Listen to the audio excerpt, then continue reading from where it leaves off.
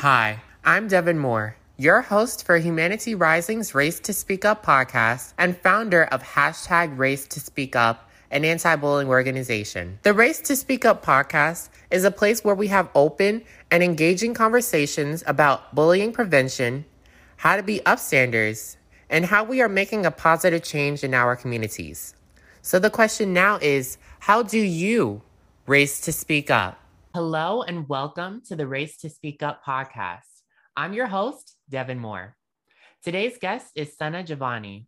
She is the founder and CEO of a nonprofit organization called the Love Your Natural Self Foundation, which focuses on empowering individuals through events, movements, and hands-on sessions. She started this organization after losing all of her hair to alopecia in the 7th grade and struggling with wigs, bullying, and low self-worth. Now, her nonprofit organization hosts projects in 150 schools and 28 countries worldwide. Welcome, Sana. How are you today? Good. How are you? I'm doing well, and I'm very happy to be speaking with you. Yeah, me too. I'm super excited, and I love everything that this podcast stands for and that you stand for, so I'm super excited to be here. Well, thank you. And I love everything that you stand for. Why don't you tell us about the Love Your Natural Self Foundation and where did your journey begin? Yeah, so a lot of my journey began actually pretty early on. When I was 12 years old, I would say I had like a pretty normal life, schooling, all that stuff. And um, it was spring break of my 7th grade year. And I remember coming home from school. And that night I went to bed. And when I woke up the next morning, I had about 75% hair loss. I have this condition called alopecia, and it's an autoimmune condition which causes your body to attack your hair follicles because it thinks hair is a disease. And so it can come in really, really different forms. And sometimes just because of hormones and like the way your body's growing during that time, it can come on very, very aggressively, especially when you're in middle school.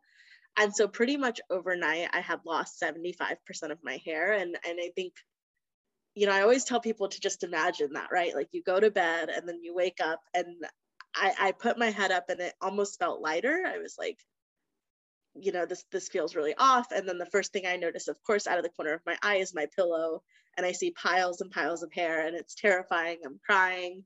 And then I start running my hands through what's left. And anything that's left, it feels like it's just coming off in real time. Like I'm just getting chunks and chunks of hair in my hands. And I'm shaking and I'm so scared. And I tried to close my eyes and remember what I looked like with hair, because I just remember thinking, like, after I look in the mirror, everything is going to change. I don't know if I'm going to feel beautiful anymore. And that's what happened. I remember getting up, I looked in the mirror, and I immediately grabbed my cell phone and I called my mom, who was downstairs. And she was like, "Why are you calling me? Just come downstairs." And I was like, "No, Mom, you need to come up to my room, slip a wig under the door, but just don't look at me." And she's like, "Let me come help you. Like, you lost your hair. Let me look at you." And I told her, "If you look at me, you won't love me anymore. And I know that because I looked at myself and I don't love myself anymore." And that's truly the level of self-hatred I had in that moment. Is I looked at myself and lost every ounce of self-love, self-compassion, just kindness that I had towards myself. And I remember going to school with my wig and hoping that I could just blend in. Maybe I can build myself back up. Maybe we can pretend like this never happened. But unfortunately, it didn't get easier. There was a lot of bullying, from gum in my wig to mean notes in my locker.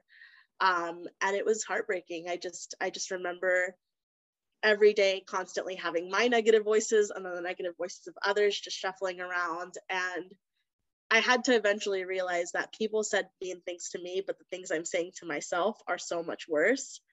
And so if I can just begin to practice even a little bit of kindness and a little bit of compassion towards myself every day, maybe I could really see a change in my life. And so I did. I started taking baby steps.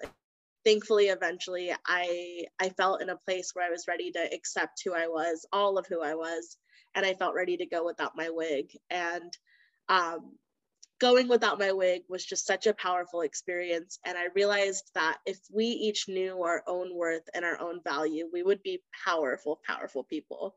And I wanted to make sure that others did know their value and they did know their worth. And so that's kind of what inspired me to create the Love Your Natural Self Foundation. I just wanted everyone to realize that you have this inherent self-worth and this value. And when you see it for yourself, you truly can become unstoppable. Well, Sana, I am sorry that you had to go through that, but I'm happy that you were able to turn it into a positive by creating the Love Your Natural Self Foundation. You're helping a lot of people not only see themselves, but embrace it. And I truly understand that. That's something that a lot of the youth need, especially at a young age. How were you able to stay focused in school? I think during that time, something that I was going through as well that honestly kind of became an eye-opening moment from me was not being able to focus in school. I remember every single day I would try to go in, and I would often end up leaving school early or not going at all, simply just because I was afraid. I was afraid of what people would say. I was afraid of being bullied. I was really, really scared. And then sometimes I just couldn't even get myself to get ready because I couldn't even look in the mirror. My self-worth was that low.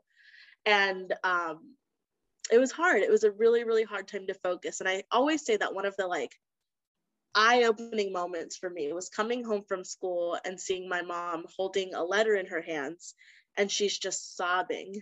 And so I asked her, like, what's the letter? Am I in trouble? And she was like, this letter says that you've missed 75% of your 8th grade year and you might have to repeat the school year, which to me was so crazy because I used to be the kind of student who loved school. I was like the biggest dork, like always raising my hand first, like always turning in every project early. Like I had 100 in every class and I was asking for extra credit still just for fun. I always joked about how my favorite sale is not like when the Halloween candy goes on sale, it's when the school supplies go on sale. Like that is it. And so to see myself go from that person who loved learning and loved school so much and was very proud of it to someone who was barely passing any of her classes and who barely even went into campus, it broke my heart. And it made me realize that not only did I lose my hair that morning, but I lost my love of learning. I lost my relationship with a lot of my friends. I lost just this excitement I had for school and life and writing and reading. So I lost so many parts of myself along with my hair, because I think that the biggest thing I lost that morning that I didn't realize in that moment was my self-esteem and my self-worth.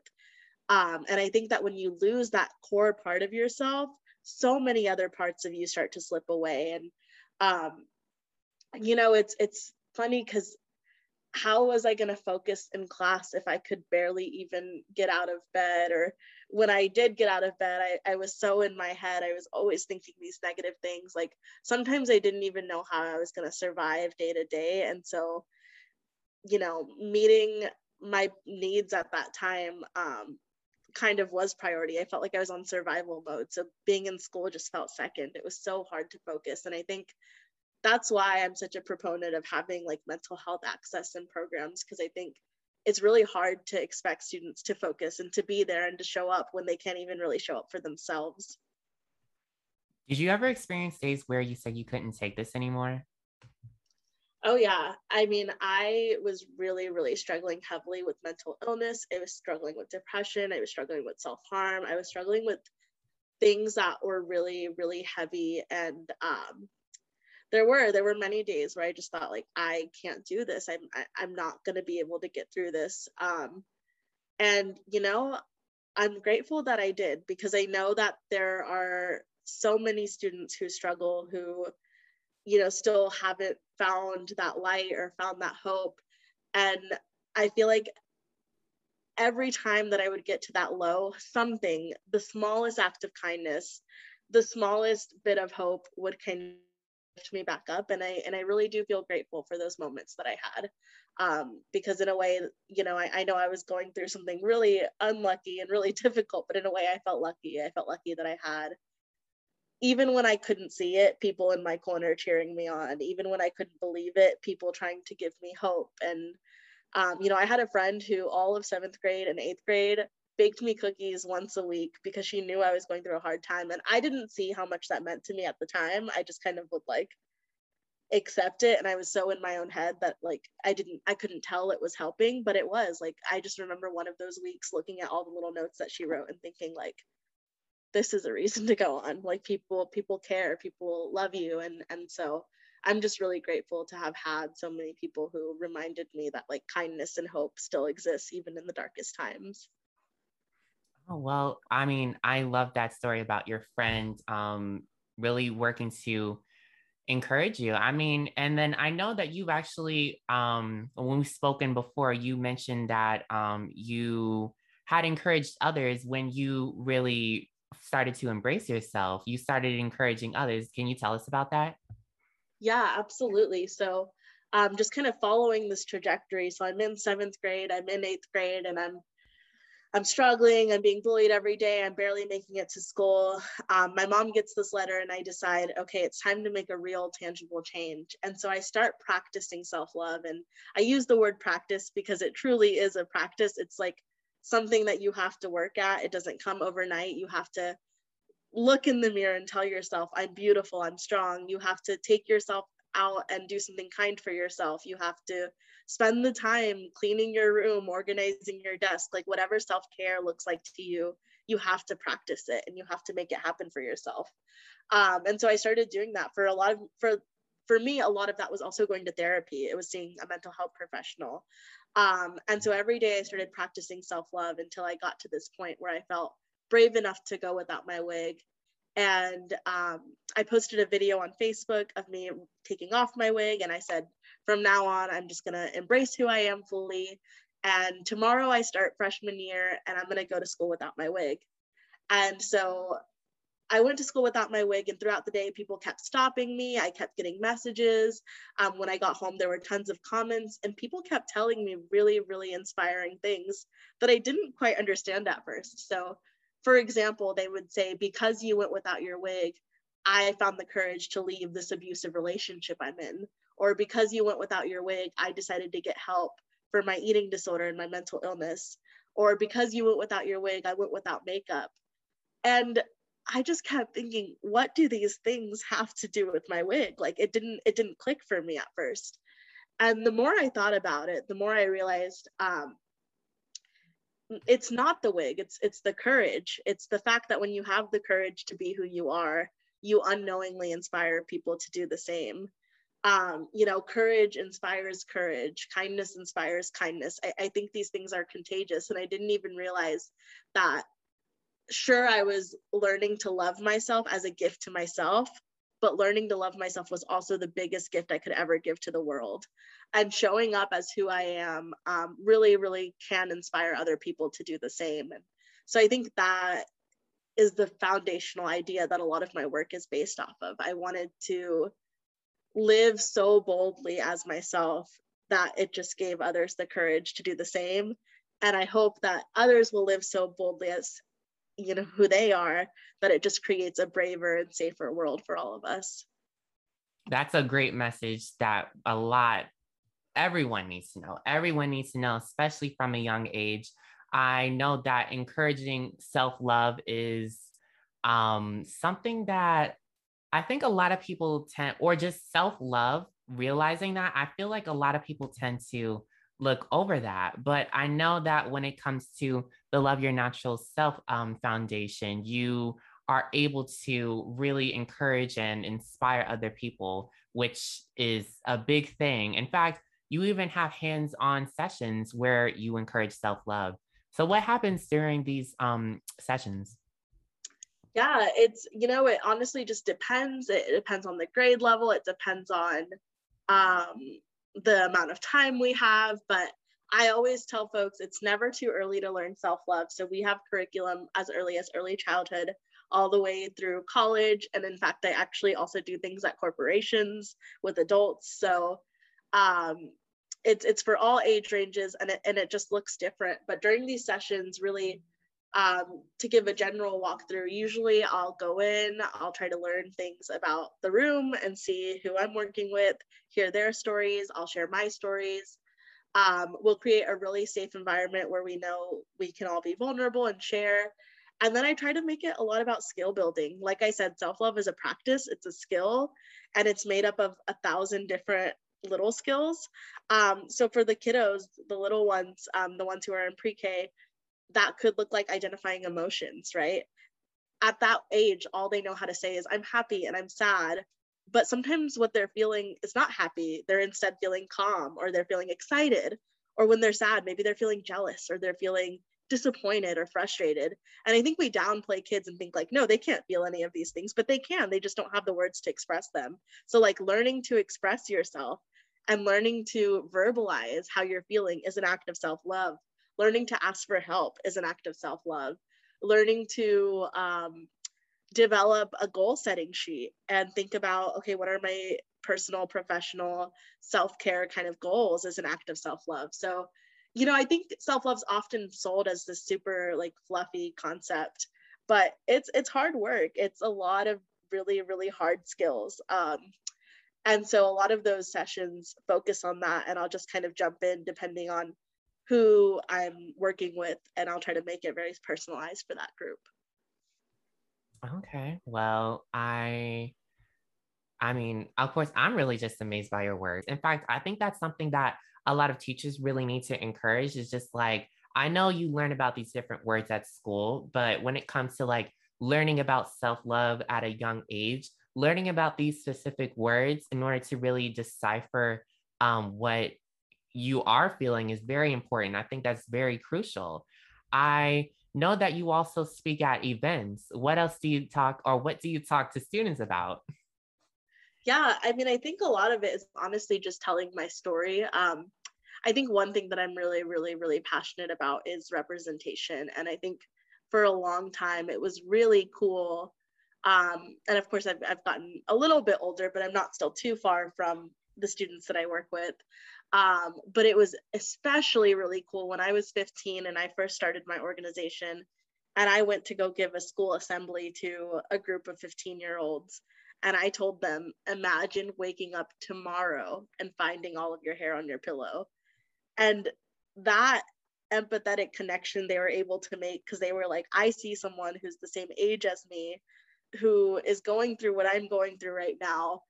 And to imagine being in her shoes and like overcoming this, and like knowing that she actually knows what high school is like because she's in it, I think really, really made an impact. So a lot of my speeches are very candidly and honestly telling my story, and reminding students that I wasn't I'm not much older than them now, and I was the same age as them when I went through what I went through.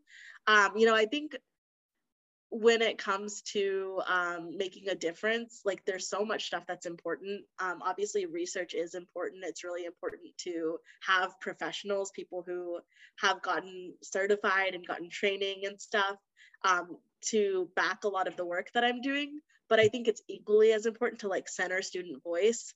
And while the research and all the technical stuff is really important, storytelling is equally as important. And so telling meaningful, impactful stories is a lot of just what I do during those assemblies, is telling the story I'm telling you now, telling the story of being bullied, telling the story of going without my wig, telling the story of how I started a nonprofit so young, because like a lot of students want to know how to do that. And they're like, how do you do that? How'd you do that at 15 years old? Like, how'd you know what to do? So yeah, just being really candid and honest has always been my approach, and just telling stories, because I think that's really my strength. That's where it lies, is just being totally honest with people, and speaking from a place of just total personal experience and trying really hard to relate to folks.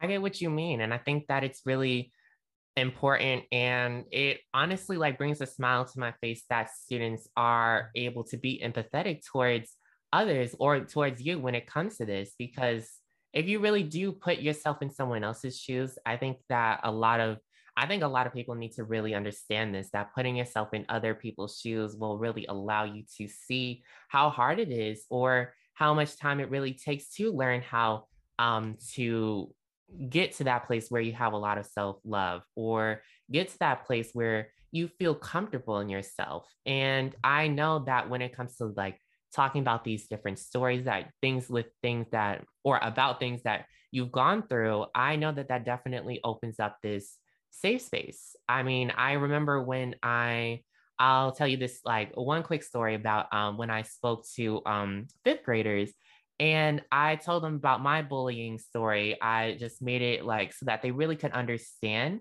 And then this opened up a space where they were just asking me a bunch of questions about bullying after I explained like what bullying and the different types of bullying there are. They just started asking me like, what should I do? And then they told me about their own bullying experiences. But the thing is, one common thing I've noticed within them is that many of their actually was their parents who would just like take them out of the school and be like, let's not do this anymore. We no, like they were just taking their child out of school. So that doesn't exactly solve the issue because the child is still feeling like these different effects of bullying, which include not feeling that self love. How do you think we can overcome bullying? Yeah, I think that, you know, I'm a big proponent of facing things head on, whether that be your own feelings. You know, we go through so many things, and I feel like it's really easy sometimes. The easier route is to just bury it and to not think about it and to think that's tomorrow's problem or that's future me's problem. And so I'm a big proponent of facing things head on. If every single day you wake up and you just hear negative thoughts reinforced, you hear, I'm not enough, I'm not good enough, I'm not kind, I'm not worthy, then that's how you're going to show up in the world. You're going to show up as someone who isn't kind to others, who doesn't show up as their best self, who doesn't love the way that they have the capacity to love. If you're tearing yourself down, that's how you're going to show up. That's the energy you're going to bring. Um, you know, I always think of the cup metaphor that you can't pour from an empty cup. And, you know, if you truly do feel that empty on the inside, you're going to have A, nothing to offer others. And B, if you try to take from others, instead of filling your own cup, you're just going to use your energy and feel even more empty at the end. And I think that's where a lot of bullying is rooted from. I think bullying is rooted in low self-worth. It's people who feel empty and try to fill their cup by hurting others, but eventually realize that that's not the way to do it. So I think instead you just need to take time nurturing yourself, filling your own cup, being kind to yourself, building coping strategies, focusing on your mental health, making sure that your home situation is safe and stable. I mean, I know sometimes you don't have control, but I think, you know, that's a lot of the reason that people sometimes bully is that they don't feel safe or powerful in their own circumstances. So they try to go find a place where they so really, really making sure that you have a strong foundation, because I promise that when your cup gets full, when you feel like you are filled with peace and inner peace, you're going to just start to overflow. You're going to feel so full that you have kindness to give to others. You're going to feel so full of inner peace that you can go spread peace to the world. So I think really, really making sure that you feel whole as an individual is a good way to end bullying and a good place to start. I agree with you. And when you said dealing with like low self-worth is definitely a part of bullying, I definitely agree with you on that. I mean, that reminds me of this is actually a presentation that you gave that I saw on YouTube, and you said low self-esteem plus bullying equals self-bullying. Can you tell us more about what that means? Yeah, absolutely. So, um, you know, I think low self-esteem is basically the act of looking at yourself and feeling like you're not enough or just not feeling good about yourself. Um, and so when you feel like that at a baseline, you're already not feeling the greatest. And then other people on the outside are telling you, yeah, you're not good enough. You're not beautiful. You're not amazing. And they really reinforce that low self-worth. You start to get this really toxic pattern of you saying those things to yourself. So now you're repeating what's been said and bullying yourself. You're telling yourself, I'm not good enough. I'm not strong enough. everyone who's saying everything is right. I'm never going to make it. And these patterns just get reinforced because in every bucket of your life, you're hearing the same thing. And it almost causes you to spiral and really, really, really just get to a dark place. And that's an extreme example, but I think self-bullying happens everywhere. And I think it's important to recognize the places that it might happen where we might not notice. So I work with a lot of students, and I'll watch them take a test. And right when they get their test, they don't even know what the first question is, but they'll be like, I'm going to fail. And I'll be like, how do you know that? You haven't even tried. Like, you could do so well on this test. How would it feel if instead you started with, I'm so intelligent and I'm going to do my very best? And I know that sounds silly, but I would just think about the kinds of things that we tell our friends. Like, if you had a good friend come up to you and say, I studied really, really hard for this test and I hope I do well, you wouldn't look them in the eye and say, yeah, you're going to fail. No, of course not. You would tell them, hey, you're going to do great. Like, I'm sure your studying will pay off. Like, you got this. In the same way, let's just say that you hear really hard news. You hear, there's something going on with your family, or you just heard some bad news. You might think to yourself right away, I'm not strong enough. I don't know how I'm going to do this. But instead of saying, I don't know how I'm going to do this, maybe try to say, like, I always find a way, and this time I will too.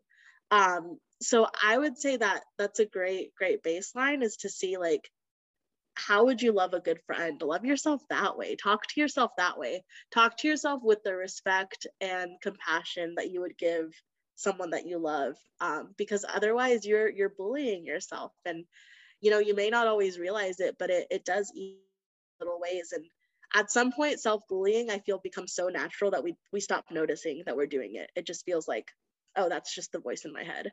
And I think that's when it's really sad, because you got to call that out. You got to notice that you're doing it, and you got to say no more of this. Just like you stand up for yourself to others, you got to stand up for yourself to yourself sometimes. Yeah, that's very true. You created International Day of Self-Love. Can you tell us about it? Yeah, absolutely. So after I went without my wig, and I got all this positive feedback from my peers, and I just realized the power that I had in being myself.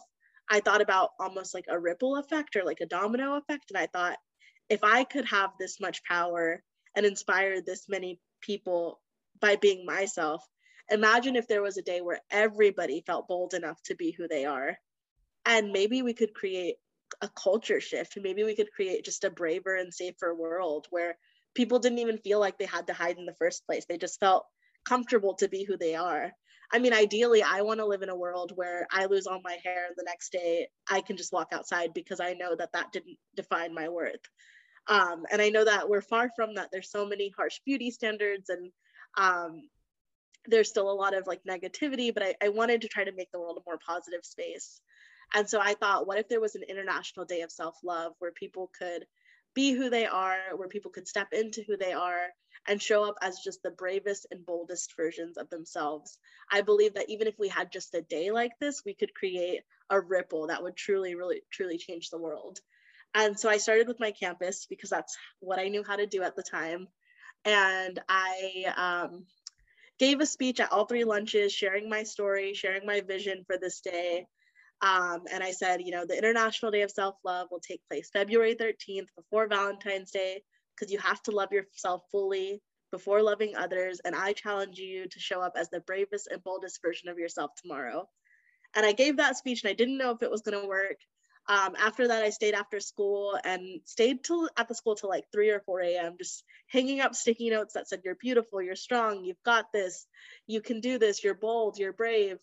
And I kind of just hoped for the best. And, I thought, this is the kind of thing where in high school that people could make fun of it, or this is the kind of thing that hopefully will really take off. And I'm so grateful to say that it really, really took off. People showed up that next day without makeup. They showed up ready to get help from a counselor. They showed up telling me their story, being vulnerable. Some people even showed up in white t-shirts, and they wrote, their insecurity on there. They said, I'm more than my trauma, or I'm more than my past. And that was really powerful. So it was really, really cool to see the different ways that people showed up and celebrated the International Day of Self-Love. And I realized that if you make space for people to be who they are, people want to be who they are. They hate hiding. Like, you know, they want the space to do so. And so I just was committed from that day forward that I need to bring this to more campuses. I need to create more space because gosh, what a loss it is to the world that people aren't showing up as their full selves. I mean, people have so much to offer as individuals. And so I just truly think it's such a loss, and it breaks my heart to know that people don't feel comfortable bringing all of who they are to the table, because we could learn a lot from each other. I agree with you because I know that especially when like I see at these different schools, they have like bulletin boards with positive affirmations or just something positive on them, or in these other different places in the school. Just seeing that really brightens your day. It makes you feel comfortable. And I know that when it comes to online, which is something a lot of us are on today, I think, or in modern day, I really think that that should also be a safe space too. But unfortunately, it's really not for a lot of people, or it's really not in a lot of places. I see negativity being promoted more and hate being promoted more so than positivity. So how do you think that we can promote self-love online? Yeah, I think a lot of it starts with just your own basic social media platforms. I think how you show up makes a world of a difference. I mean, one approach that I always have is yes, I like to share about, you know, my nonprofit and my success and like the awards that I've won, but I also think it's equally as important to share about my bad days, important to share when maybe I've relapsed from self-harm, maybe I'm struggling with something. And of course it's to my own comfort and what I feel comfortable sharing, but I really try to show the whole picture. I try not to just tell the highlights of my story. I try to show all the messiness as it is, because I know that stories need to be told. People need to hear the highs and the lows, because right now, sometimes when you scroll through social media, you can just feel like, gosh, everyone's life must be better than mine because everyone seems to be doing so well and I'm struggling so much. And, you know, so I try to show the parts of me that are struggling and the parts of me that maybe aren't perfect. And it's hard and it's vulnerable, but I do think it makes a difference to show up in that way. So I think that's one way. I think another way is to just like use it as a platform for kindness. A lot of the way that the International Day of Self-Love was celebrated was as a social media movement. People posted pictures, sharing their stories of self-love, of self-acceptance. And again, courage inspires courage. So like share your story, speak up. I think that could make a big difference for others. It's crazy because I struggled a lot with cyberbullying actually. When I was wearing my wig, someone made a burn page, which was just like a page made to make fun of me, called the Sana burn page, and people were supposed to guess all the reasons that I might be wearing a wig. And it was heartbreaking. I got a friend request from a page created to make fun of me, and I remember just crying and just feeling so heartbroken. And you know, at that time, I just thought this is such a negative platform. There can be no good for this. But at the same time, a few months later, that was the exact platform where I was posting the video of me going without my wig. So it's crazy that the internet can be, yes, something so negative and dark and scary, but it can also be used for courageous voices and good and making a difference and spreading change. And like that choice is ultimately yours, in the way that you show up, in the way that you treat others, and in the way that you use and amplify your voice. I mean, now more than ever, you know, anyone can hop on and start a digital platform, and you can choose whether that's a good thing or a bad thing. I agree with you. I agree with you. I think that when it comes to, well, yeah, like your own platform on social media, just taking that into your own hands and promoting good and promoting positivity is very impactful and very inspiring. What's been the most challenging part of your journey? I think probably one of the most challenging parts of my journey is that I very much grew up with my organization. And so I guess what I mean by that is all of the wisdom and the lessons that I know how to articulate now, I definitely did not know when I was 15, even after I had gone without my wig. I remember going without my wig like starting the first International Day of Self-Love, and then really early on, by 16 years old, having been on national television, just like all this crazy stuff that I did not know how to process as a 16-year-old. And I remember thinking to myself, like, there's so many eyes on me now, I have to be perfect. Like, I found my self-love, I have to live into it. And so to me, I was so confused as to what that meant, but I felt like I couldn't have a bad day. I felt like if I have a bad day, everyone's going to know that I'm just like, I don't actually love myself. Like, you know, I feel like I'm failing. I feel like I'm, you know, disappointing the people who look up to me. Like, I have to always be the happiest and the best role model there is. I have to show up at 100%. And, you know, I tried that for a while. I tried to be on all the time. Anytime that I had any sort of self-doubt, I just dismissed it. And I thought, like, no, I have to ignore that because I love myself, so I must not have those thoughts. But that's not true at all. That's not what self-love means. And I didn't know that at the time. You know, I think some people have the impression that loving yourself means like every day is a good day or every day is perfect or you feel good every day. But I think in fact, self-love instead means you love yourself through your hard days and you love yourself just as much on those hard days. So no, no one's perfect. I mean, some days, even now, I wake up feeling amazing. I wake up feeling like a 10 out of 10. But some days I wake up and I feel like I'm back in the 7th grade, even today. Like, even to this day, I wake up and I'll feel like I don't want to leave bed or I don't want to leave my house. Sometimes I'll wish like, man, maybe I should still be wearing a wig. Like, I don't feel good. And it's okay. And I think like having that self-compassion has been the hardest part of this journey, realizing that, you know, self-love is not just a starting line and a finish line. It's super a bunch of curves and bumps along the way. And it's not at all linear. And I think just, yeah, growing up with my foundation was really hard because I think at first I just put so much pressure on myself. I was like, okay, well, now that you found self-love, you have to be the perfect model of it. When in fact, the perfect model meant having those bad days, embracing those bad days, sharing those bad days, and understanding that like for every 5 good days, I'll probably have 5 bad days, and that's okay. That doesn't mean you don't love yourself. That doesn't mean you're failing. That's just life. That's a part of the journey.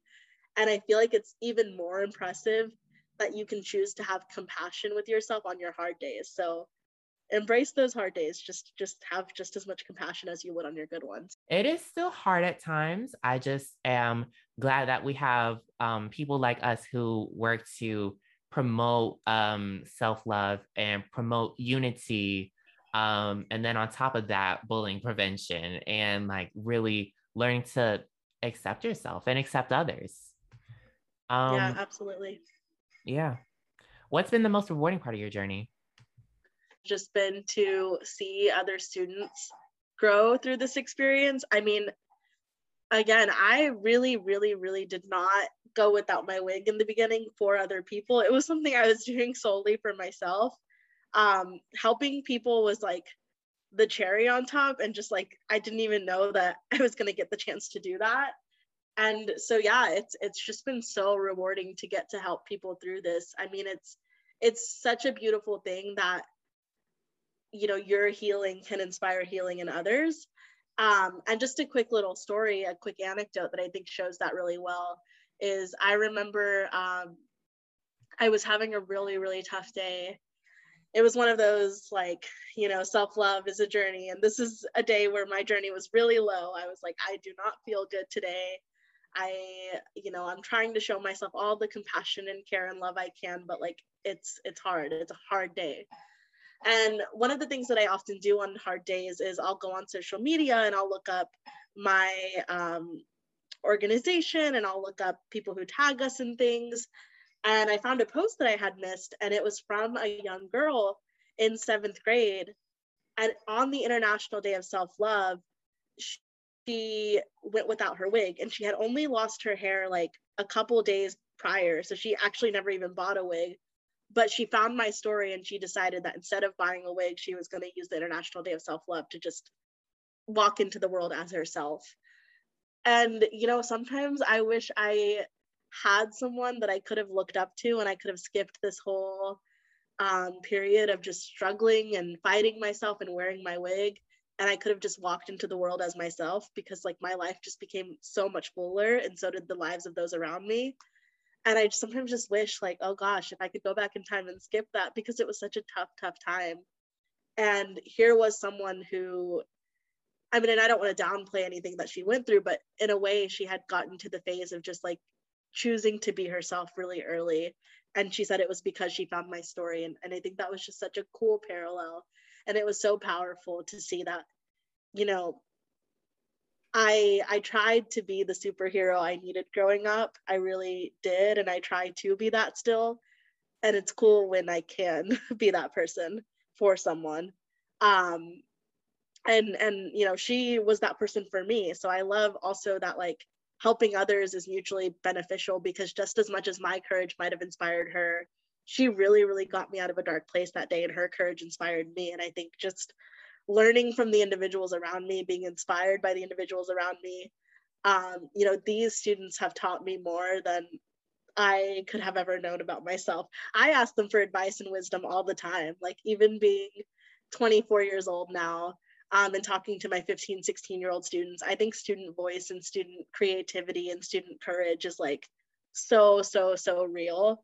And so I'll ask them, I'll be like, okay, I'm thinking about dropping this class, but I don't know, or I'm thinking about taking this instead. And I love getting advice from my students and learning from them every day. So like, definitely the people I work with are the most rewarding part of this whole journey. I learned so much from them, and I'm so humbled.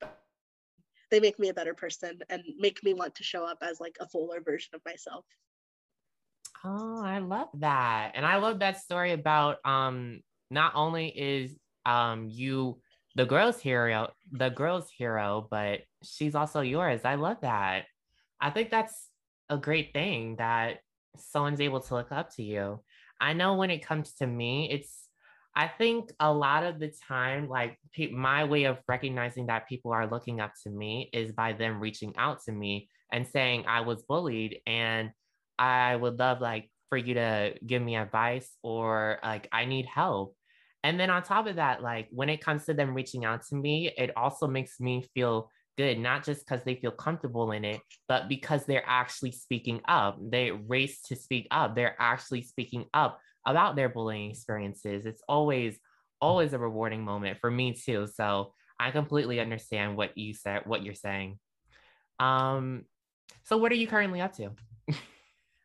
So currently I am, so I finished up school recently. About a year ago, I finished up my master's degrees. So I got two of them, which is crazy, but I got one in education, culture, and society, which is a master's of ed, and then one in nonprofit leadership, which is a master's of science, at the University of Pennsylvania. So that was an incredible experience to be able to bridge my two passions, one of education and one of activism and nonprofits, and really just get a holistic experience. So that was really cool. And I felt like I needed that because, like I said, I'm a big storyteller. I'm a big person with a lot of heart, but I think sometimes also where I recognize I need to grow is a lot of technical skills. And some of the classes in that program were very technical. So I learned a lot and I love that. And then along with that, I'm also, I started a job in March in Washington, D.C. So I'm kind of in the midst of a move at this amazing nonprofit called Generation Hope that promotes college access. So um, yeah, I just, you know, I've always really also, like I mentioned, been passionate about education and learning. And I think that having an education gives you the tools to show up and articulate the fullest version of yourself sometimes. And so really about promoting college access, and for anybody who wants to go, giving them the chance to just get to go embrace that dream. So yeah, it's been really fun, and I'm still, of course, doing work with my own foundation as well. But it's been also really cool to just grow as an activist and as a leader, and decide what that's going to look like, especially as I grow up. Well, Sana, this has been a great conversation and definitely keep me updated on everything that you're doing. My last question for you is how can people find you? Tell us your social media platforms and your website. Yeah, absolutely. So my website's easy. It's just www.loveyournaturalself.org. So you can go, you can explore. We have copies, or we have some of our curriculum uploaded, but you can always email me if you want the rest of it.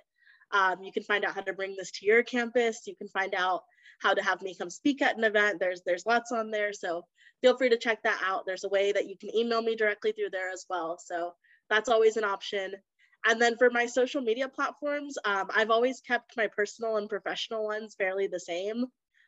Just because of a lot of what I mentioned. I like to, I want my brand to be the whole story. I want it to be the fact that, you know, I do all this professional stuff, but I also think having a life and having friends is very much important. And I also think acknowledging that you have a bad day is very important. So I've realized that for me, it just works to keep it all universal. So you can just Google my name, and you'll probably find my social media handles. But I know on Instagram it's at Sana J. On Twitter it's at Sana Giovanni. And yeah, feel free to find me, follow me, and I'm always looking to meet new folks and connect and talk about how we can just make this world a better place and a place with more self-love and self-acceptance. Well, thank you, Sana. You are such a positive influence on others, and I know we all say thank you. Oh, well, thank y'all. This was fun. This was awesome to get to talk about everything. And yeah, I love jumping into these conversations. They're very important to have. Very true. And thank you all for listening. I hope to see you guys at future Race to Speak Up podcasts. If you have questions about the Race to Speak Up podcast, feel free to contact me at racetospeakup@gmail.com. Make sure to follow at Race to Speak Up on Instagram, Facebook, and Twitter for updates on future podcasts. Join the Humanity Rising movement. We are a student-led movement to create a better world through service. There are many ways to participate, and you will be eligible for service learning hours and scholarship opportunities. For more information, visit www.humanityrising.org. And remember to ask yourself this question: how do you race to speak up?